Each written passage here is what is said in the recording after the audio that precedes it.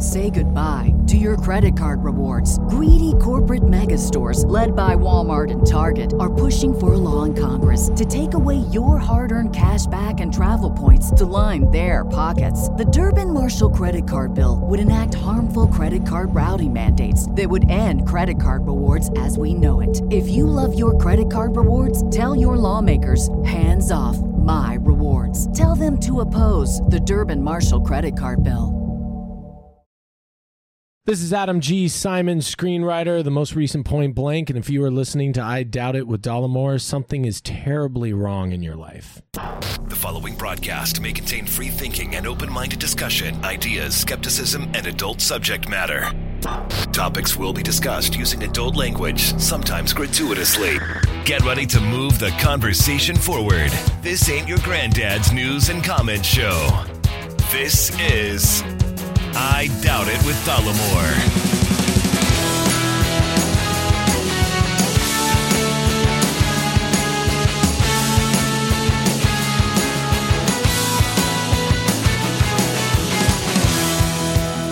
All right, everybody, welcome to the show, episode 540 of I Doubt It with Dollamore. I'm your host, as always, Jesse Dollamore, and I'm joined today by the other host of the program, the lovely, the talented, the scholarly Brittany Page.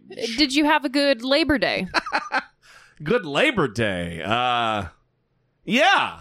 You did. I sure did. There you go. I just, holidays. Mm-hmm. Whatevs.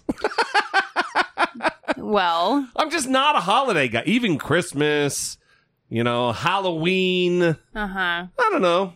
It was great. It was good. It was good times. I feel like mentioning not being a holiday guy and saying Christmas, Halloween. Well, I was just trying to think of mix in the different holidays. Like you get a religious holiday, of course, I'm not super crazy about. And then Halloween, which is the antithesis of a religious holiday. Labor Day is kind of one of those. Mm-hmm. Mm-hmm. I think I'm generally just not into forced celebration, forced motivation even. All right. Like we went to Harley Ruta's town hall the other day. We did. And they're going through Harley Ruta is our congressman. That is right. Multiple time guest on the program. Right. We helped get him elected, really. I would say we were chiefly instrumental in his election. I would say had he not come on the show... he would have been fucking goner. Yeah, no one would even know his name. You know what I mean? They'd still be calling him Harley Rauta. Yeah. If it weren't for us. Exactly. Ruta Gouda. Ruta like Gouda. That's what he said. Oh, did he? Yeah, he did say I thought that. I just came up with that. I'm like doing him a favor. Like, hey, have you ever thought about teaching people how to say your name by saying that it rhymes with Gouda? Here is a great way to do it. You've probably never used that one before, am I right? You made it your whole life, and you never thought of it. So I'm anyway. full of good advice. So anyway, as I cough my guts out here, we're at the town hall, and look, I don't want to shit on people, but the mayor of Aliso Viejo is... Which is where the town hall was held. Yeah, not a gifted, dynamic public speaker. Yeah. I mean, it was almost as if in between sentences, you could hear... coming from him. It was like he was leading a group meditation. Yes. Yeah.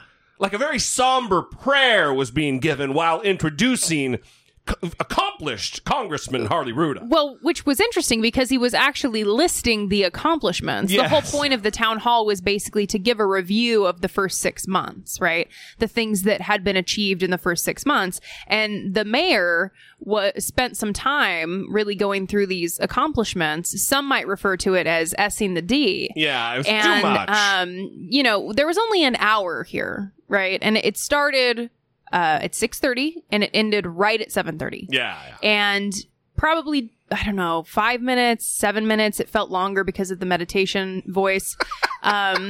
Which was only very like you said, a short time. It Yeah. wasn't like a prolonged thing. Right. So he did the introduction, but then Harley Ruda got up there and also kind of went through more in-depth things that he's been working on, Yeah. which aren't super exciting Right. because he's on like infrastructure. Like, I know it's important.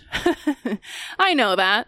But sometimes you start hearing about it and you kind of go into snooze But fest. we were there for the Q&A is really what everybody was there for. Yes, We could have and- read the fucking pamphlet to find out exactly what this 6 months has had in store for Absolutely. Mr. Ruda. And when it came to the Q&A, I was expecting, because I have seen other town halls. You two, mics, and then walk up to the mic and ask a question? Absolutely. Yeah. Have like a direct interaction with your representative. Instead, right? he had the district director, also a previous guest on the program, Right. Laura Oatman, Uh-huh. and she's reading questions that have been written on cards, supposedly, and I believe they were, but supposedly submitted by constituents. Right. At one point, because she was shuffling through the cards, and I believe she felt self-conscious about how that appeared. But all eyes were on her. You know, the fix is in. She's going for the easy questions. She had to say into the mic, just for those of you who are watching me kind of go through the cards, I'm not trying to find the easiest question. It's just that a lot of these are about guns, and we've already taken a question about guns. Yeah. So I'm not going to keep asking questions about guns. And I heard that, and I was like, okay, that's a decent, excuse. Likely story. Yeah, it looks a little suspicious, but okay. But generally speaking, I thought that the answers were pretty good. They weren't tough questions. We've sidetracked ourselves here. I was going for while he was being introduced, that it's like applause breaks for Harley. Listen, he gets his thanks every time he gets paid with a paycheck. We don't need to shower him with applause. He's not a fucking war hero. He's a congressman who you elected to go in there and do a job. So anyway, all the fake motivation, all the fake rah-rah, kind of always gets on my nerves, and I kind of associate that also with holidays. Full circle. Yeah, but I also think it's good to talk just generally about the town hall. Yeah, for sure. Because it was actually going to be held in a smaller venue, and they had to move it at last minute because so many people RSVP'd, and they had to move it to a bigger location, which I think is such a fantastic sign about how engaged people are politically. Because like I said, this started at 6:30.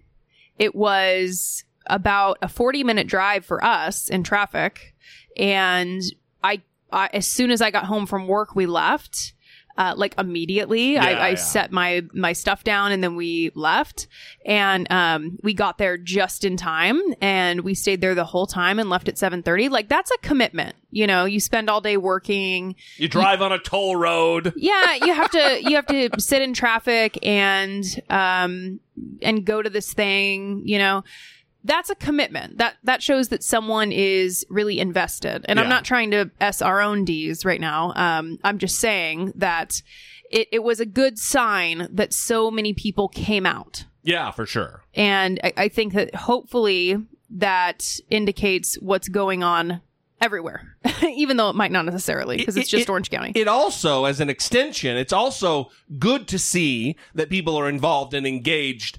And I want to put this on there. Still, that it wasn't like, oh, we got a Democrat elected, now we can sit back on our asses and let the fucking fat checks roll in. It's no, there's still work to do, and we need to stay engaged. We need to stay excited, because that's what's going to take moving into 2020 to fucking take down Donald Trump, especially here in goddamn Orange County, which is radically, historically red. That's what I was going to say. John Wayne International Airport. Yeah, that's what I was going to say, to clarify for those who may not know that it just turned blue, Orange County. First time in like 60 years. So, yeah, I'm also glad that people don't think that just because it happened that it's safe and that this is the way that it's going to be, just without effort. No, it's still going to take effort. And I also like that people in that room were holding their representative accountable and wanting answers from him, because that is his role, right? Even after he finished the Q&A, someone yelled out, "Why aren't you supporting the Green New Deal?" Right?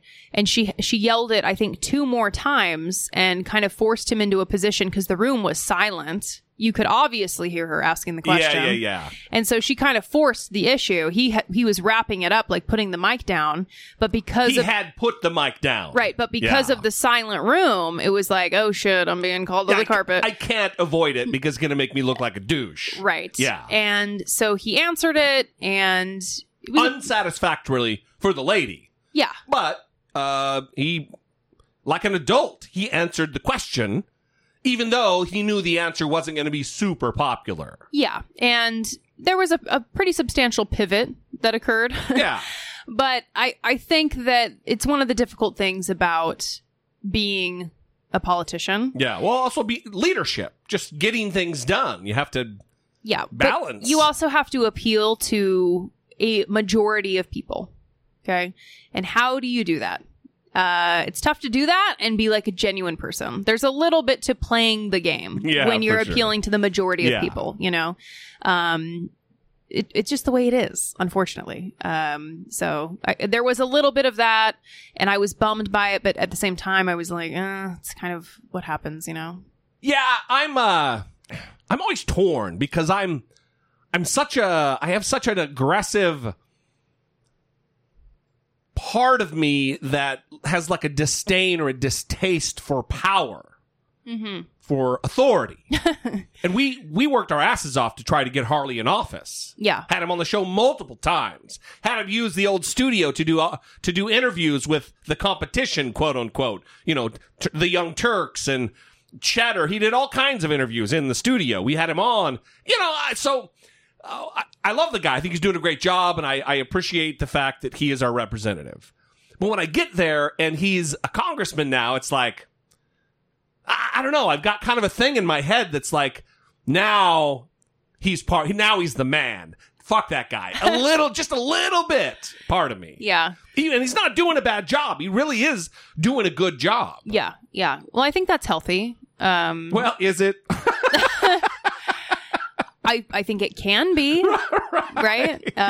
Because it's important to hold people accountable, even the people that you like, even the people that are on your team, right? Yeah. You still want to be able to look at those people and ask yourself, are they being reasonable? Are they doing the best that they can? Am I just satisfied with this because they're on my team, right? Am I just satisfied with this because I helped them out and we had a friendly connection, you know? So I think it is important to still maintain that view that you have. Look, it would be easy for me to really dig Harley Ruda because when Jesse and Brittany walk into a room, he's like, oh, hey, Jesse and Brittany. He knows us. It would be very easy. You're convincing me that it's okay that I feel this way a little bit. Yeah, I think it's good. Yeah, I appreciate that. Thanks for making me feel good about myself, Brittany Page. Isn't that what the woman's role is on a podcast? Is to support the man. Right. In all things, in life, in general. Yeah. Women should be supporting the man. It's a support role. Well, it's like best supporting whatever. Yes. Well, on that note, we got nominated. Oh, more Orange County news. Yeah, in the OC Weekly for the best podcast in Orange County. Best local podcast. Which is really exciting. Yeah. Because a lot of people had to go to the website and fill out the little form and type in the name of the show and click submit. And that took some work, you know? Yeah, and apparently a lot of them fucked it up. Well... You know what I mean? There is a little bit of a weird thing on there now, yes. It's not I Doubt It with Dollamore by Jesse Dollamore. That would be the most up my own ass name of a show than it already is. Yeah. If I titled the show in iTunes, I Doubt It with Dollamore by Jesse Dollamore. I don't know. It makes a lot of sense to erase the accomplishments of a woman on a podcast. You know? Yeah. It's really a man's world out there. Especially for a progressive magazine like OC Weekly. Yeah. Well, let's not talk too terribly about them because we hope to win the contest. Let's tell everybody how to do it. Well, please honestly, go vote. This is not the most readable link. So your best bet is to just Google OC Weekly Best of 2019. That will get you there. But if you insist, ocweekly.com/best of 2019. Okay. And here's what you do. Once you're in there, the Best of 2019, OC Weekly. It's on the Facebook page. Yes. You can click Arts and Entertainment. That's our category. And then you can scroll down to Best Local Podcast. And then we are listed there at the top. I Doubt It with Dollamore by Jesse Dollamore. Just Jesse D, everybody. And you can click on that one, or there's one about The Bachelor if you prefer that. And then you can scroll to the bottom to submit. Do not do that. I'm kidding, obviously. Just based on the fucking ethics and the morality of it, you don't vote for a Bachelor-related anything. I agree. I hope, ladies and gentlemen, even though this podcast is about the men who watch The Bachelor, I hope nobody in our audience watches that fucking drivel, that trash. Okay, we're trying to get votes here. Remember about appealing to the majority? Come on now. Oh, yeah, sorry. Yeah, try not to have too many opinions. So then you scroll and you click submit, and guess what? You can do that once per day. Okay, once per day. So I would set an alarm. Honestly, I would set an alarm, remind you to vote. Yeah, it's pretty important. So, we're really excited about it. I don't want to downplay it. It's very exciting. It's a cool thing. Over 3 million people live in Orange County, and almost as many people live in Orange County as live in LA, in Los Angeles. Yeah. So if we were going to be the best local podcast of LA, that would be a big fucking deal. Yeah, it's really exciting stuff. So we appreciate all of you that took the time out of your day to go and nominate us. And we appreciate all of you that are going to take the time out of your day to vote for us. We're every also day. up against Comedy Bang Bang, which is a big, giant fucking show. Yeah. So they have a TV show. Yeah. So are you not wanting me to promote them? I'm not. Okay. Yeah. So we're really looking forward to it, and we appreciate you guys. We will be posting about it in an obnoxious fashion over the next month, because I think you have until the 26th to vote.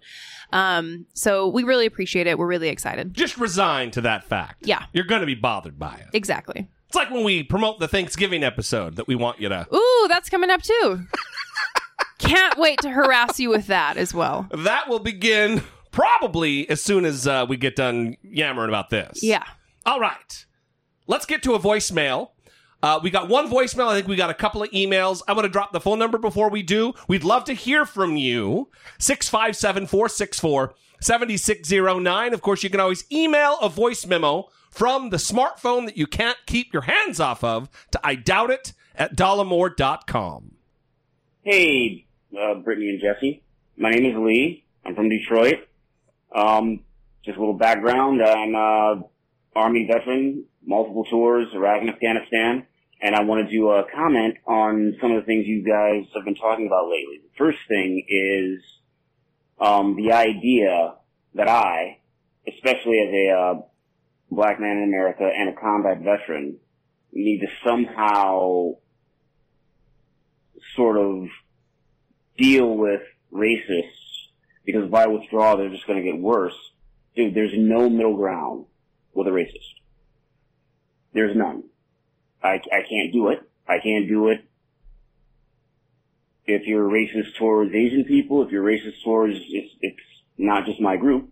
That's something I can't do. And my second point, real quick, is in your last episode, you asked the last thing you changed your mind on. Now, I've changed my mind on things like olives and whatnot, but the last major thing I've changed my mind on is homosexuality. Now, I'm going on 40, but I was raised as an evangelical Christian. My grandfather himself was a minister. And it took me until like my mid-20s to actually fundamentally change my mind on that. I've been a liberal all my life, but it took me that long to just change. So sometimes people can change. However, as a minority in America, we can't find any middle ground with bigots. Like, there's no middle ground to be had. And I understand what Wayne was trying to say. However, I can't have a conversation, with a Klan member. Thanks for taking the call. obviously, Brittany's the best part. Love the show. Brittany's the best part. Bye. So let me fucking blow your mind, Lee. And I agree with you about the racism. There's no middle ground. But several points here. One, there's a difference between a racist and someone just has a kind of an ignorant view of the races. I would just say that. Two, what if someone who was a member of the LGBT community 15 years ago would have said, fuck that guy. Fuck Lee. He'll never change his mind. He is a bigot. You just said, no room for bigots. You held bigoted views about gays. I used to hold horrible, terrible, Christian-centric views about homosexuals. Most Americans did. Look at the stats on American support and approval of same-sex marriage. Yeah. Right? I mean, it only flipped relatively recently Obama to be the majority. And Hillary Clinton didn't turn around until like 2012. Yeah. May of 2012 or something. Yeah. So I would just be very cautious about throwing ultimate, unchangeable labels on people. Now, listen, if you're a member of the Klan, like you said, fuck yeah, fuck them. It's not your responsibility. If someone feels that they have, the spirit moves them to try to take up the mantle of changing people's hearts and minds who are members of the Klan, goddamn, good on them. We need more people like them. I wouldn't expect you, Lee, to do that. If I can't bring myself to do it, I can't expect you to do it. However, the views you used to hold about gays were bigoted. That's just the fucking way it is. That's the facts. That's just lexicography. That's just the definition of the word. And I hold myself in that same camp. So I would hope that we would all be a little bit more easygoing about this particular thing. Especially when we take into account the views that we used to have that we don't hold anymore because they were problematic.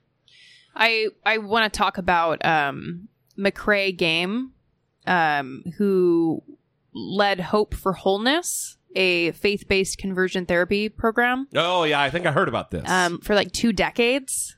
Obviously, conversion therapy is the discredited practice that attempts to change or get rid of an LGBTQ person's identity through counseling, which is wildly harmful.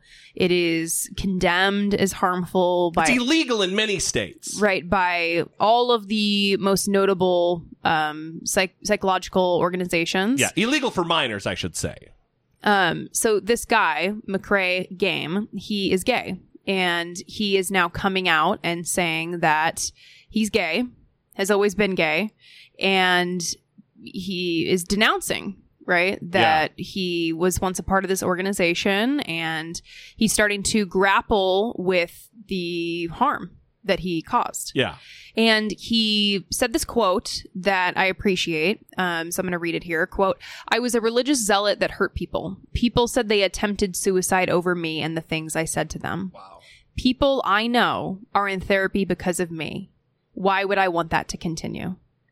And he published a written apology to his personal Facebook page.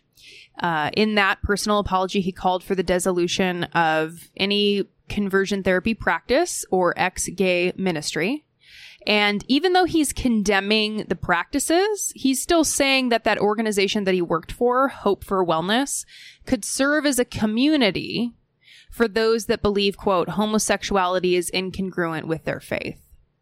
So he's still mixed up. Yeah. I mean, that as I was reading this profile of him, I was thinking, okay, this is someone who's still kind of grappling with what's going on. Yeah. Right.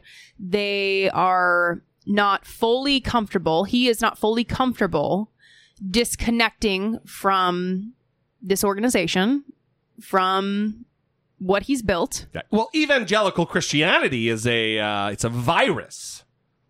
It's a toxicity. It is a cancer. And he is afflicted by it. I mean, he's clearly having a hard time. I liked this quote from Casey Pick, a senior fellow for advocacy and government affairs at the Trevor Project.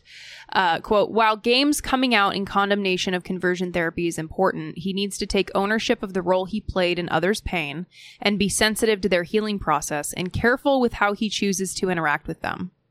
I think that is the most concise way to put it. Yeah. So you're hearing a lot of these stories. Okay, people coming out and saying that the things that they would advance have been harmful to people. You had the guy who was like the leader of the purity movement. I forgot his name, but he like read a book that really kickstarted it all off. And he recently announced his divorce. And then he announced that he doesn't hold those beliefs anymore. So you're starting to see this happen. People shedding their beliefs. Leaders.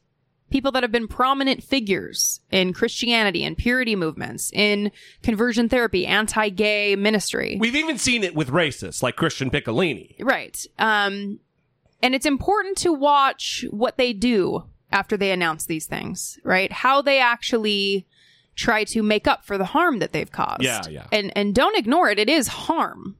This is real harm that this man has caused to people. I mean, he watered it down with people have attempted suicide or talked about suicide. Very likely people have actually taken their lives because of the things he espoused. Yeah, he worked with that organization for 2 decades. Yeah. Suicide rates through the fucking roof with that community. So while it's important that these people are coming out publicly and changing their minds, that's the whole point of why I'm talking about this, to connect it to Lee's voicemail. It is important that they're changing their minds. It is important that they're coming forward and admitting that they've changed their minds. And it's not as though I'm trying to attack McRae Game or any of these people that have come out and admitted that they've changed. It's just that if you have caused harm with your beliefs, there's more work to do than just coming out and saying, it's going to take more than a Facebook post. I disavow. I don't agree with that anymore. Yeah. That's not the position that I hold. Okay, we'll get to work. Yeah.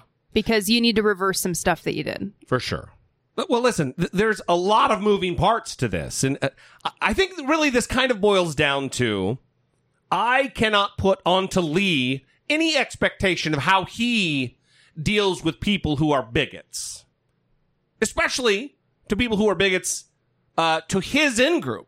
Mm-hmm. I'm not going to put an expectation on him. Right. Just like no one should put an expectation on me how I should behave with bigots or racists around me. You need to use your skills. You need to use your strengths however you can. And if that means withdrawing and not interacting, then fucking do that, because that's going to be the healthiest thing. Yeah. The other thing is, and it struck me, and I just remembered, is when he said, as a black man, you can't expect me to blah, blah, blah. And I'm not dismissing what you said with the blah, blah, blah. That's not the point. But then you also said, Lee, as a combat veteran. What the fuck does that have to do with dealing with bigots? And I don't know if Lee knows I am also a veteran. It was incongruent. It stuck in my ear. So I wanted to, any chance I get to, to point something out. No. It just, I think a lot of vets, and he's probably going to be pissed now, but that's kind of how it works. They really want to really append themselves to that veteran thing, that combat, like that doesn't really have anything to do with how you move through the world dealing with bigots or not. Being black, fuck yeah, it does. Yeah. Well, and that's also, I want to highlight the point that you made previously to whatever it is that's happening right now. There, on several different occasions, right, on this show, this happens probably every episode and we just don't hear about it every time, but we all view the world and hear the world through our own personal experiences, right? The things that we see and that we hear are colored by our own personal experiences, our own biases, and we need to take that into account. because sometimes what we hear or what we see can be skewed by those experiences and those biases. And I think some people got the impression when we were having this conversation over the past 3 episodes that one or both of us were telling anybody how to comport themselves in situations where they encounter racists or where they have to be around racist family members. And that was not happening. So if that was something that you heard, I just want to make sure that you understand that neither party here was telling anyone what they should or should not do. Right.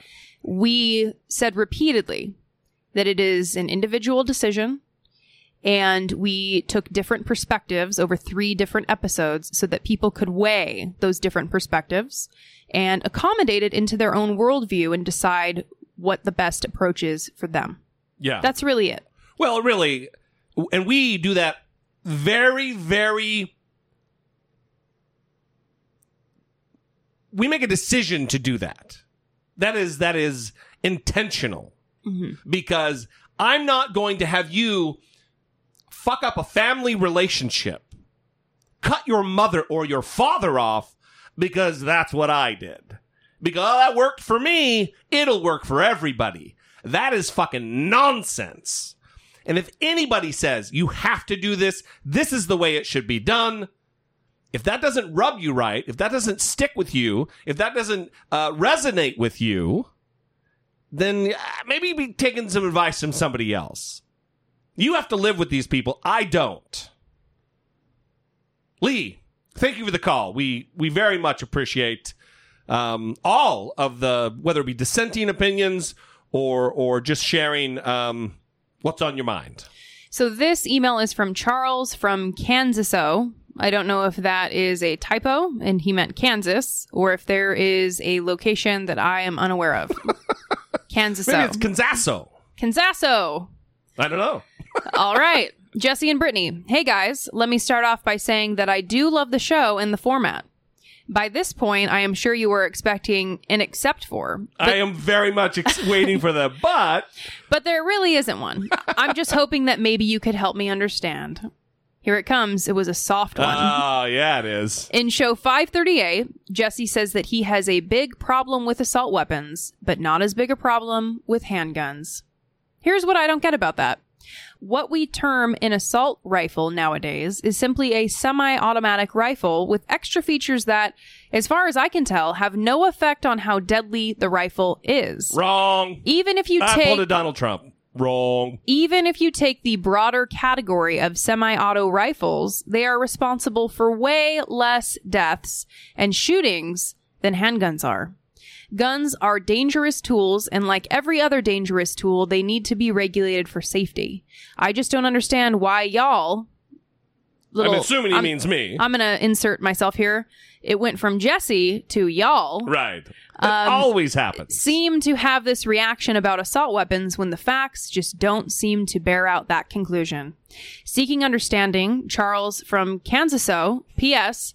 I know y'all would rather have a voicemail, but I never seem to be in a good place to record. Thanks again.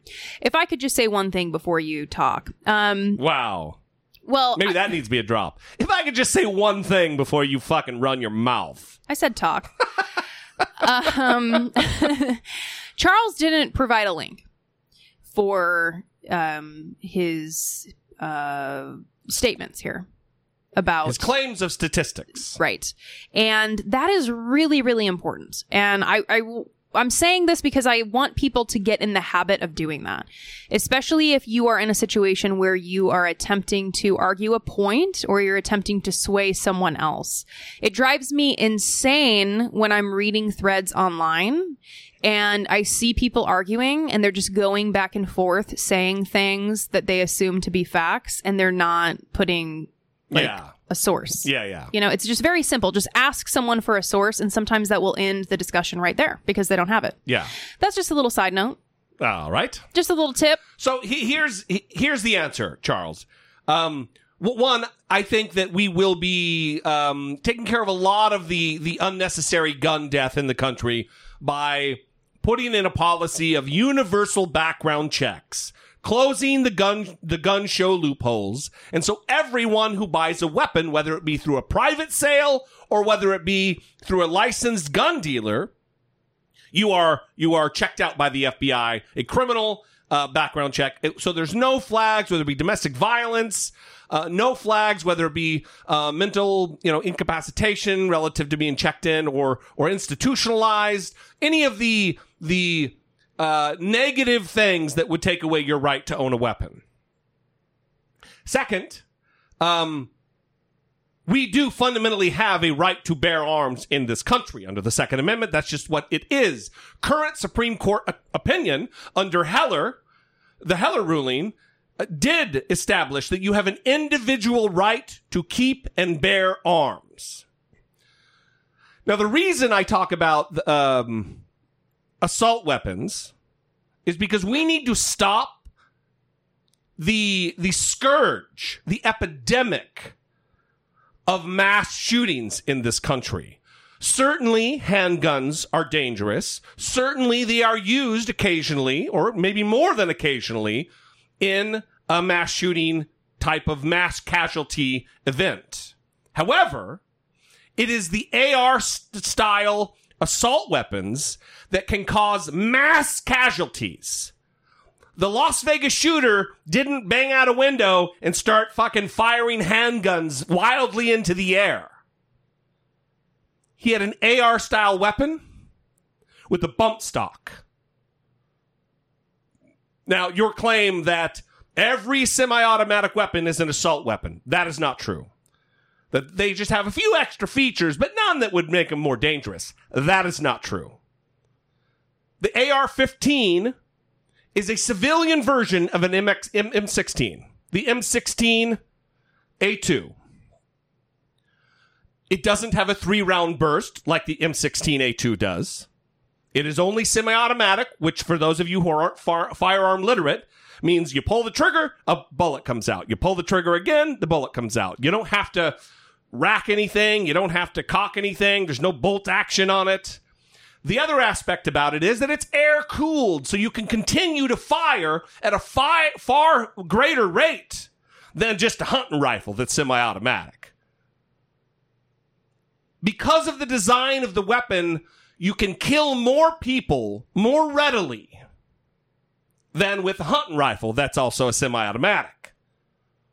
That is why assault-style weapons of war, weapons that are designed to kill as many human beings in as short amount of time as possible, should not be on the streets. Well, and I think that's the distinction. Yes. So I was looking up the stats that Charles didn't include, and according to FBI data, most murders caused by guns do involve handguns.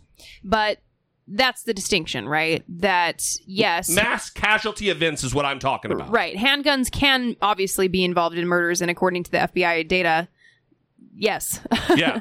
But this is a mass casualty conversation. Right. What measures can be put into place that will prevent these mass shootings from happening? So, yes, obviously a lot of murders are being carried out through the use of handguns, for sure. But a lot of the gun control conversations that we have on the show are in response to these mass shootings that continue to occur. We also need to be clear-eyed about what can be accomplished. Deal with reality on reality's terms here. We know what the Second Amendment says. We might not agree with it. We may want it repealed, excuse me. But that's not what we have right now. Incrementalism is the hand we've been dealt, and we need to deal with our problems in that manner. And if it's just, if all we can get done is background checks, universal background checks, let's fucking jump on that and do it. And then the next step, we'll take with the next step. Universal background checks and like something like red flag laws. Absolutely. Yeah, things like on that. On a federal level, though. Mm-hmm. So anyway, Charles, I mean, I know I get fired up, and rant and rave a little bit. But we have a loving relationship. It's a great question. This is a great question. Absolutely. It's all part of moving the conversation forward. And I guess I'm not even going to act like I'm skirting the issue. I don't think handguns should be banned. I just don't. The majority of Americans agree with you. Yeah. I don't know. I mean, I would assume that would be the case because, I just read it. I think good things. Well, let's not go too far. God damn! Do we have another email? Thank you for the email, Charles. We appreciate it very much. We do not. All right. Moving on. Support for I Doubt It with Dollamore comes from generous, engaged, intelligent, and good-looking listeners like you by way of Patreon. Your support on Patreon for as little as $1 a month helps keep the show going and move the conversation forward one podcast at a time. If you would like to join the ever-growing family of supporters, please visit patreon.com/I Doubt It with Dollamore. We would like to thank our latest Patreon supporter, Gregory, for supporting the show. Very nice. We appreciate that so much. Gregory, you just missed out on the monthly Zoom Hangout calls. If you don't know what those are, it is a monthly video chat with us and listeners from all over the world. And this past weekend we had them. It's usually on a Friday night and a Saturday morning. And they were a lot of fun. They're always a lot of fun. Yeah. So that is something that if you are a Patreon supporter and you haven't checked out, we would recommend that you check that out. I am putting the finishing touches on the latest issue of the newsletter as well. That is one of the perks for some of the Patreon supporters as well. And go check out the other perks. Stickers, all kinds of stuff. But what you really get is more podcast. And that's what everybody needs. Right? Well, you could rest assured that I would hope that it's not about the perks. I think that it is, you are really doing a solid here by helping to move the conversation forward, by giving us the latitude to grow. And with growth comes more conversation with heavy hitters, congressmen, congresswomen, representatives, politicians of all types, thought leaders, professors, anyway. So we appreciate your support, and we do have a bonus episode coming up soon, and I have some good books that I'm finishing up that I hope to have those authors on for bonus episodes as well. Don't forget that we always take suggestions. If you are wanting us to have an author on or some sort of notable figure that you think we should reach out to, let us know. I doubt it at dollamore.com or 657-464-7609.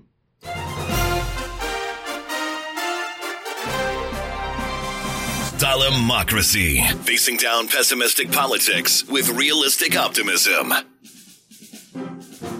Speaking of incrementalism and speaking of gun policy in the United States, Walmart, in the wake of these multiple mass shootings that have taken place in and around Walmarts, and even instances where idiots walk into a Walmart with an AR-15 strapped around their neck with their cell phone out to see if their rights are going to be trampled upon, Walmart has made a decision that they are going to stop selling certain types of ammunition and certain types of weapons.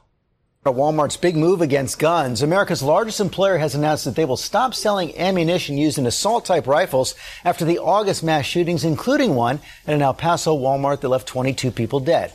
Rebecca Jarvis here with the story. Good morning, Rebecca. Good morning, George. Yeah, and this is a very significant move by Walmart, not just the largest private employer in the country, but also the largest retailer with 4,000 storefronts. Now CEO Doug McMillon taking a stand on gun violence in America. This morning, the head of the nation's largest retailer addressing gun violence head on. Walmart CEO Doug McMillon writing in a letter to employees, "It's clear to us that the status quo is unacceptable," promising the company will discontinue sales of short barrel rifle ammunition, discontinue sales of handgun ammunition, and discontinue handgun sales in Alaska, the last state where Walmart currently sells them. The move comes amid a surge in mass shootings in America, including this weekend when 7 people were killed by a shooter in Texas. This summer, Walmart itself has been at the center of several gun-related incidents. 1 month ago, 22 people killed by a gunman in a hate-filled attack at an El Paso Walmart. A few days prior, 2 Walmart workers were killed in this store in Mississippi, with a fellow employee charged in the shooting. And in August, an armed 20-year-old was charged for making terrorist threats after he entered the store carrying a rifle and 100 rounds of ammunition. Many anti-gun activists applauding the move, but the NRA called it shameful to see Walmart succumb to the pressure of anti-gun elites. The Walmart CEO himself, a gun owner, encouraging the president and Congress to take action. Legislation to close loopholes on all gun sales was passed by the House in February, but has been stalled in the Senate. Majority Leader Mitch McConnell saying Tuesday he's waiting on the president. If the president took a position on a bill so that we knew we would actually be making a law and not just having serial votes, I'd be happy to put it on the floor. Walmart currently sells 2% of firearms in the U.S. and 1 in every 5 bullets. And it isn't the first retailer to curb gun sales. In March of last year, after the Parkland, Florida school shooting, Dick's Sporting Goods stopped selling assault-style weapons in 125 of its 730 stores. Their CEO talking about the decision with GMA last year. We felt we really needed to do something, and so we've decided not to sell these assault weapons any longer in any of our stores. Still, most guns sold here in the U.S. are sold through private independent dealers and at gun shows. Walmart is also offering to help the smaller retailers, offering to give away for free its software, which runs compliance checks. George. Meantime, other big retailers are feeling this pressure. Yeah, that's right. Major grocery chain Kroger asked its customers yesterday to stop openly carrying guns. They're also calling on lawmakers to strengthen background checks. And you see more and more pressure, George, coming not only from shareholders and outsiders, but also employees calling on their companies to do more. They don't feel safe at work. Playing more of a public role. Okay, Rebecca, thanks very much. So part of what went into this decision was the 2 horrific events in 1 week that happened at Walmart stores, the recent shootings in El Paso, Texas, and South Haven, Mississippi, which killed 24 people. Yeah. Apparently, Walmart is still going to continue to sell the shotguns and rifles that they carry.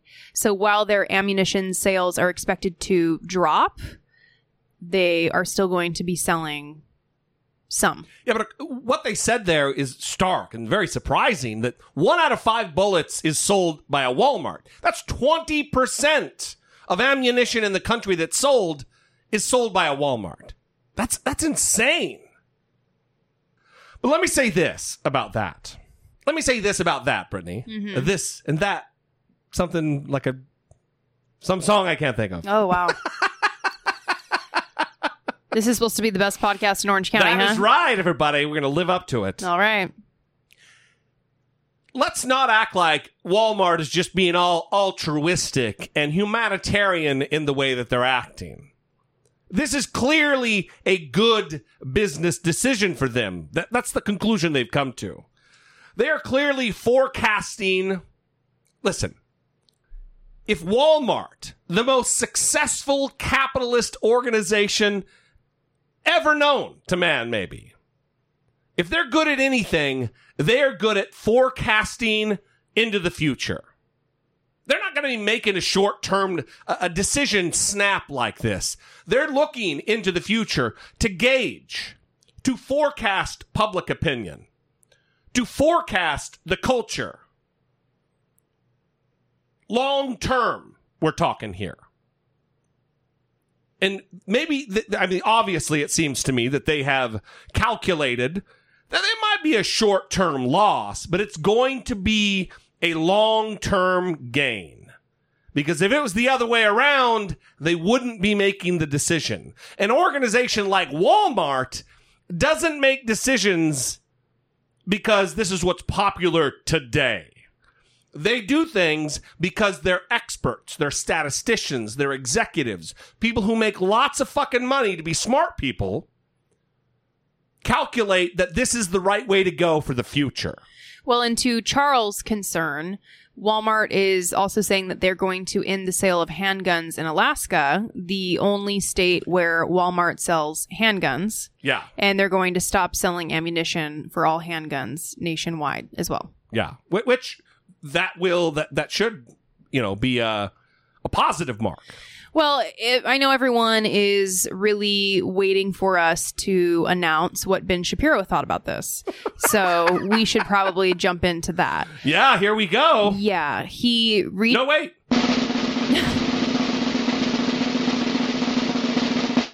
Chill. The left has found a new way of implementing policy from the top down without the use of government.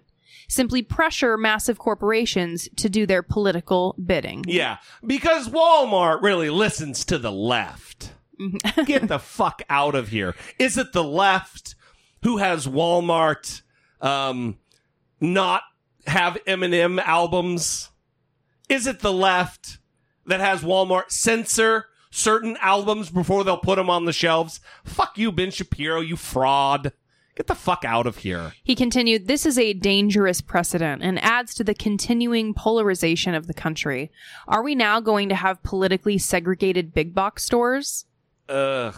What's funny about this, isn't he now pressuring massive corporations to do his political bidding? That is exactly right. By kind of... Yeah, by rallying his crowd. Right. I mean, he retweeted a Daily Wire link where he's writing about this, so... Wonder how he spells hypocrite. Is it the same way I spell it? Not sure. Oh. Anyway, let's move on to a little Donald Trump news. I wish we had a Donald Trump drop. We'd just be playing it all the fucking time, though. I feel like I have not been paying as much attention to him. You feel good? And I feel good. Yeah. Yes. Although I'm not looking forward to the upcoming shit show. Of the campaign? Yes. Oh, yeah. That's not going to be... because then we will be hearing more from him. Yes. And we'll have to. Yeah, every show will just be... We'll have to listen to him. Yeah. Well, it's, I think it's important. You know how I feel about it. I think it's important to hear him because it keeps it in your mind, the situation we're in. It keeps it present and urgent. I totally agree. I'm just telling you, I have felt better not having to deal with it. Well, Hurricane Doria, Category 5 hurricane. Dorian. I wrote Doria. As though I've not been hearing it on the news fucking nonstop. You're thinking about pizza. That is a local pizza place, speaking of best of OC. So Donald Trump, it was coming in. Oh, it's a Category 5. I've never heard of a Category 5. This is a once in a life. What is with his deal? He says it about everything. Everything's the greatest, the biggest, the worst, the most terrible. I think it's because he wants to everything he wants to be record setting, even if it's bad, but during his presidency. I had to deal with the worst hurricanes, the most terrible tornadoes, the most tremendous growth. Everything's the best or the worst. Well, this is him. I'm going to play two things here. One is him from just the other day talking about the Category 5, how he's never heard of it before. And then the other clip I'm going to play is from 2017, where he says the same thing. I'm not sure that I've ever even heard of a Category 5. Category 5 is something that I don't know that I've ever even heard the term. He doesn't even know if he's ever heard the term. I mean, he's 74 years old. He doesn't know if he's ever heard the term Category 5 hurricane. Yeah. Well, apparently he has heard it because 2 years ago, he said it. They've never seen a category like this come in because it came in really at a 5. It was a Category 5. I never even knew a Category 5 existed. Got hit as a 5, Category 5 storm, which just literally never happened. It actually touched down as a Category 5. People have never seen anything like that. This has been a Category 5, which few people have ever even heard of. A Category 5. Nobody's ever heard of a 5 hitting land. Category 5 hurricane. Category 5. Never heard about Category 5s before. Category 5 is big stuff. Oh, my God. So... he's a very smart man. Yeah. We talked about this, and you made a good point. Which what? is, yes.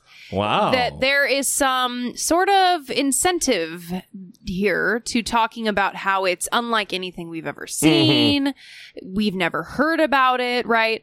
Because he's going to be the one that leads us through it. Yeah. Right? This thing that we've never heard about. This thing that we have never even heard about. It's so big, right?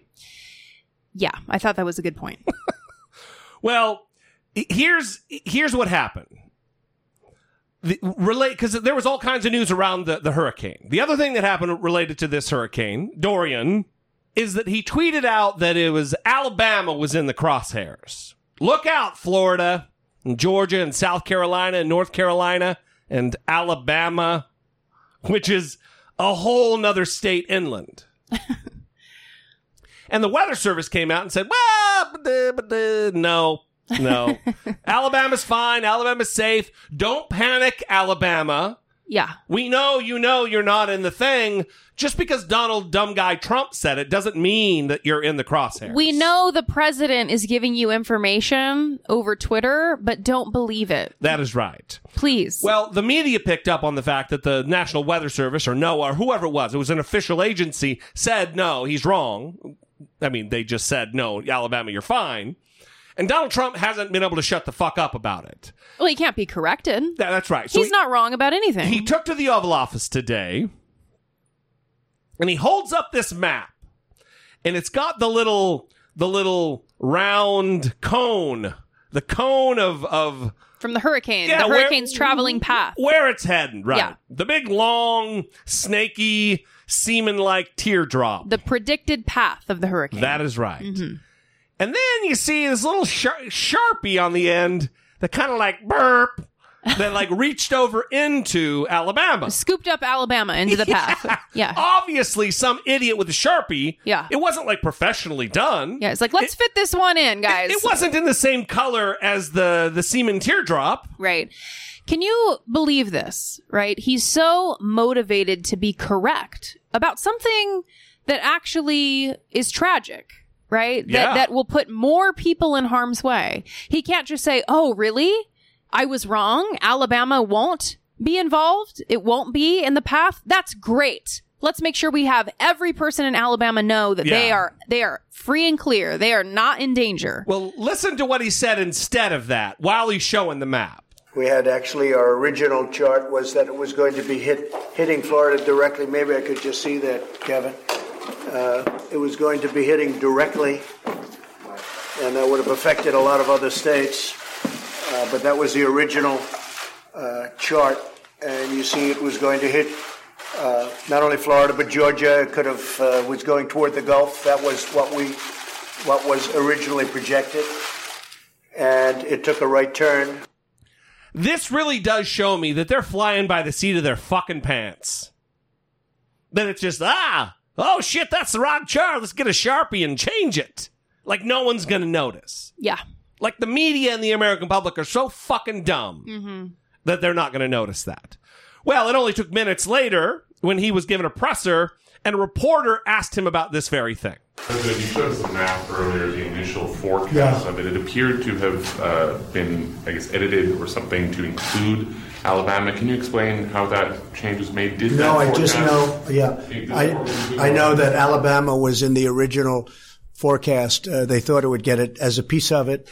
It was supposed to go, actually, we have a better map than that, which is going to be presented, where we had many lines going directly, many models, each line being a model, and they were going directly through. And in all cases, Alabama was hit, if not lightly, in some cases pretty hard. Georgia, Alabama, it was a different route. They actually gave that a 95% chance probability. It turned out that was not what happened. It made the right turn up the coast. But Alabama was hit very hard and was going to be hit very hard along with Georgia. But under the current, they won't be. Georgia will be possibly. We're going to see. We're right at that point right now. But I think Georgia's going to be in great shape. Everyone's going to be in great shape because we're going to take care of it regardless. But the original path was through Florida. That was probably 3 days. I think that's probably 3-4 days old. The original path that most people thought it was going to be taken, as you know, was right through Florida, where on the right would have been Georgia, Alabama, etc. Sorry, and that map that you showed us today looked like it almost had like a Sharpie. I don't know. And everybody's going to be great because we're going to take care of them. I mean, it's not like they're fucking Puerto Rico. Come on. And we got a better map. Even a better map we're going to be presenting. He's so fucking focused on this. Here's J-Tap and Caitlin Collins from CNN talking about this very thing. As the storm is barreling down on the United States, President Trump used an altered map of Hurricane Dorian's path while in the Oval Office today to show that Alabama might have been hit, as he had said and been mocked online for saying. CNN's White House correspondent Caitlin Collins joins me now. Caitlin, people have now died from this storm, and President Trump is still focused on proving that his tweet was correct? And remember, the president is in charge of overseeing the federal response to a storm like this, so that's why it's incredibly important what a president says in a time like this. And I love a quizzical Jake. Yeah. So he's what do you call it in therapy? Therapeutic wonderment. Therapeutic wonderment, where you're like, well, give me an example of what it is. Well, it's a way to kind of have the client feel comfortable to explore something that you know the answer to, and you're trying to coach them into knowing the answer to. Right? So he's like, so is he like really insecure about the thing? Is that what he was wrong about it? Yeah. Exactly. This all goes back to this briefing today in the Oval Office, this hurricane briefing the president was receiving, where he pulled out this dated map, a map that he received during a briefing last week that showed the projection of the storm of Hurricane Dorian. And it had this little thing called the cone of uncertainty on it. That's where the potential this storm could go, but the experts aren't exactly sure because, of course, like this one did, it turned. But of course, today it had a little addition to it. This black Sharpie line that had been drawn on top of that projection cone, showing that Alabama could potentially be in the path of Hurricane Dorian, even though experts had said that was not the case. This comes after President Trump tweeted on Saturday that Alabama could be impacted by the storm, could be hit by the storm, something he insisted later on at the FEMA headquarters, even though the National Weather Service in Birmingham, Alabama, came out in a tweet and said Alabama was not going to be impacted in any way by Hurricane Dorian. Still, since those tweets came out, since the president was criticized for saying that they could be impacted when they were likely not to be, according to the experts, the president has insisted, yes, Alabama was in the projected path of this storm, as he did today with this doctored map, which, of course, there are questions now about who it is that altered it. The president said today he doesn't know. We know he's famous for using Sharpies to write letters to people. DHS is saying they did not provide the president with this altered map. And NOAA, which handles a lot of this, said they don't know, and they're referring us back to the White House on this. Okay. I mean, people are dead from this storm, and others might also be killed, and he's focused on proving something that he said that was apparently wrong is actually right. I mean, that's bizarre. Here's my best imitation of J-Tap. Okay. Yeah. Fuck my life. Mm-hmm. This is what I have to do. Yeah. But there is no one among Republican circles right now who will challenge Donald Trump. And I don't know what it is about me, this flaw, this intrinsic failure on my part, that I'm continuing to be shocked at, like, guys like Mike Pence, that he's just completely shameless in the sheer nakedness of the lies. Like, I know he's a fraud and he's a fucking religious zealot and he's a liar, but it still just kind of shocks me at just how fucking obvious it is. Because he's in Ireland right now. And it was recommended that he stay, recommended by Donald Trump, that he stay 188 miles away from Dublin, where his meetings are, so he could stay and the Secret Service could stay at Donald Trump's golf course on the opposite coast of Ireland. Mm-hmm. Again, keep in mind, Mike Pence isn't breaking out a credit card to pay. The United States taxpayers, the government, pays for all of the staff to stay, for all of the staff to eat there, for all of the security to eat there and stay there. massive amounts of dollars are being poured into Donald Trump's bank accounts. And when asked about it, Mike Pence's chief of staff said, oh, well, the president, it wasn't a command, but he recommended it. And here is Mike Pence trying to explain it away after they've denied that. Donald Trump has tweeted that's not the case. He's pissed about it. Here's Mike Pence giving the lamest fucking excuse for something I have ever heard. Thanks, sir. Just to give you a chance to respond, Democrats have criticized you today for staying at the Trump property in Doonbeg. They say you're enriching the president. What's your response to that criticism? It's wonderful to be back in Ireland. For many reasons. Ireland is so important to the United States of America as a trading partner. But in so many ways, for more than 30 million Americans, Ireland is family. And I'm one of them. Oh, so exciting. It's deeply humbling for me. So humble. To be able to come back to Ireland and have the opportunity to go to the very hometown of my mother's grandmother. Oh, the family now. We'll have dinner tonight at a little pub that I worked at when I was 22 years old, when I came over here shortly after my grandfather passed away. And right across the street is the house where my great-grandmother grew up. She often spoke of the castle that was out the window of her bedroom. And to be able to be here, to be able to reaffirm our commitment to the Republic of Ireland, to all of our economic ties, our diplomatic ties, but at the same time to... That is fantastic. It's a family thing, everybody. My grandma was here. I worked in a bar here when I was a kid when my grandpa died. It's all about the family, y'all.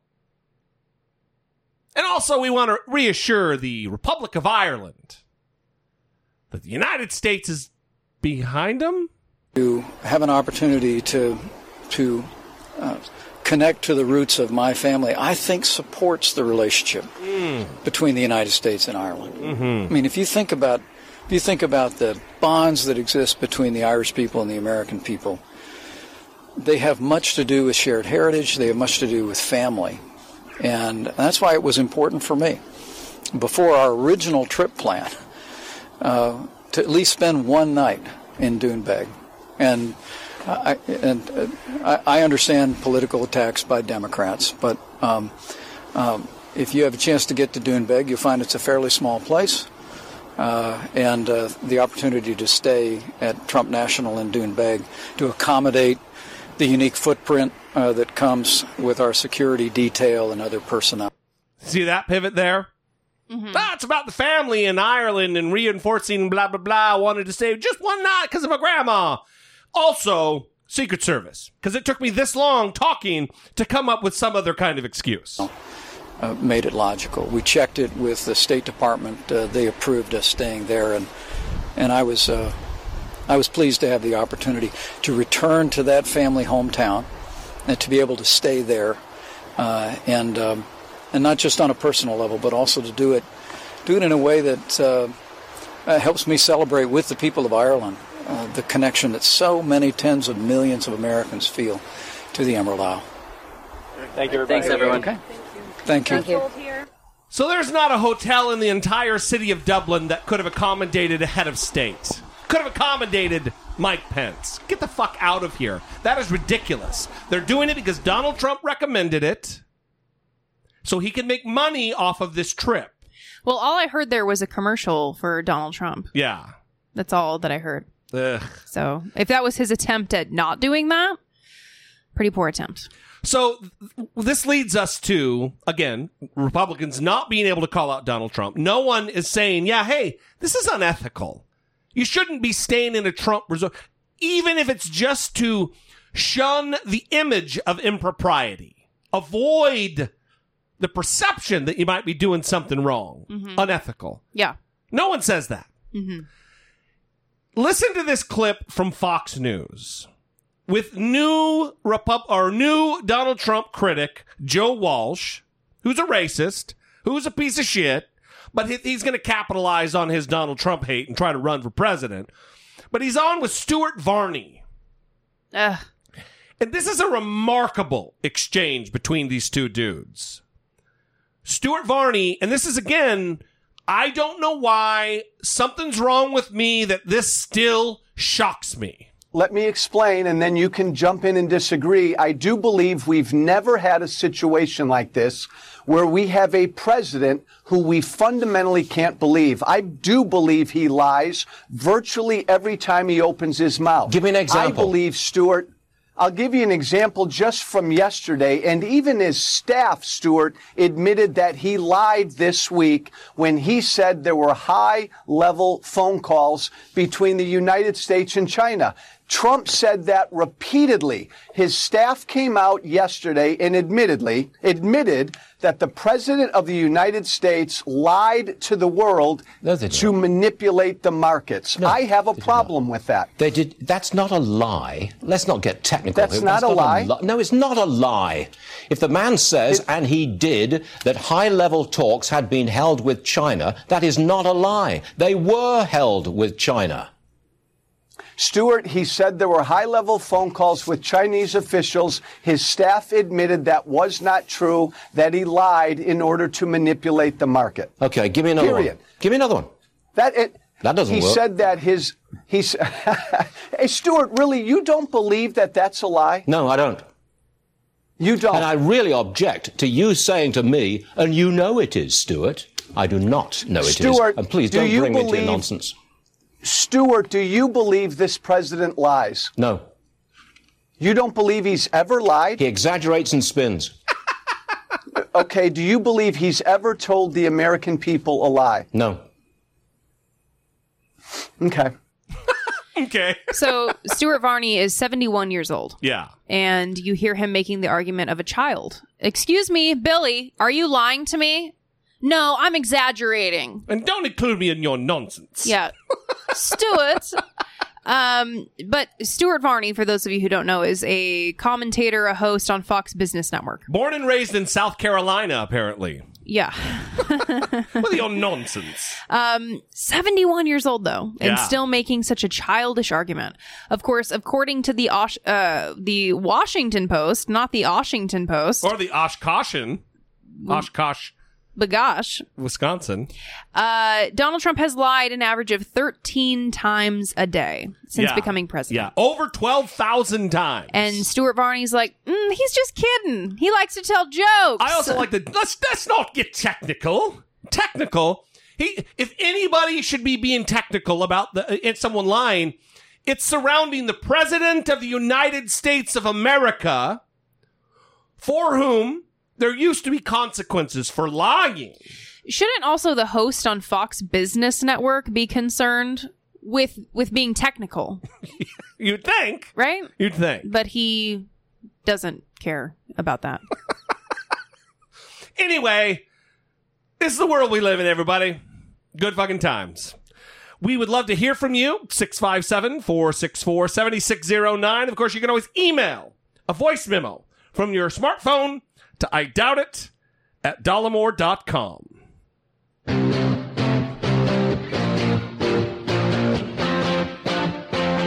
Taking care of biz. So we definitely need to end this one on a positive note, especially with all of the terrible news that we have had. Also reflecting back a little bit ago to when we were talking about Hurricane Dorian, there have been 21 confirmed deaths. So that is obviously not the good news that we wanted to end the show on, but there was an anonymous Good Samaritan who stepped into a Costco in Florida. And he left with 100 generators. Wow. All of which are now headed to the Bahamas. 100 generators. He purchased $49,285 worth of products from Costco. $50,000 worth of things. Right. He got 100 generators, peas, beans, coffee, salt, pepper, and other essentials. And this was from a Costco in Jacksonville, Florida. Who is he? He will not release his name. He doesn't want the focus to be on him. Solid. Right. And so that is going to be headed to the Bahamas. He did say, quote, "It's important that we help each other out. It's better than just sitting there. You see a need and you fill it." It is nice to say, let's give a little bit of praise where praise is due, where we don't normally give it. And that's that Marco Rubio and Rick Scott have both asked the administration to ease the restrictions on visas for Bahamians who need to get the fuck out of there and come to someplace that's safe to recover and recoup. And hopefully they do that. Mm-hmm. We just need to do a better job. And I don't think our side needs to do a better job. I'm just lumping everybody in. Mm-hmm. We need to do a better job of coming together in moments like this and not making it about what color you are, where you're from, the previous history of your government, like with Puerto Rico. People are in need. They're desperate. They're dying. And things are only going to get worse if we don't do something and help out. And I really hope that we as a country extend a helping hand and do the right thing. Yeah, it's going to be difficult, obviously, for the supplies to get to the islands, but they are going to be transported by boat. Yeah. And so hopefully they get there. There's a lot of water, a lot of ocean water. Yes. You know. Mm-hmm. Yeah. But it's just great that there are people who see the news. Absolutely. Think, what can I do? And then they go out there and they do it. I think that's really great. And I think we need to be reminded of that because a lot of times we log onto the computer and we just scroll through and we see the most horrific headlines and we think, Jesus, what world are we living in right now? Also giving selflessly of your treasure. Absolutely. $50,000. Yes. That's fantastic. Yeah. All right. I think we're going to end it there. Brittany Page, I've got a couple other things that we can push them to next time. Yep. Again, we'd love to hear from you, 657-464-7609. Of course, you can always email a voice memo from your smartphone to idoubitit@dollamore.com. We'd love for you to vote for us as the best local podcast in Orange County, California. Go to the Facebook page, the I Doubt It with Dollamore podcast Facebook page, and it's pinned right to the top. It's the top post. Click the link, go to Arts and Entertainment, find us, click us, go to the bottom, type in your address, and hit submit. We love you guys. We'll see you next time. For Brittany Page, I'm Jesse Dollamore, and this has been I Doubt It. Like, hey, have you ever thought about teaching people how to say your name by saying that it rhymes with Gouda?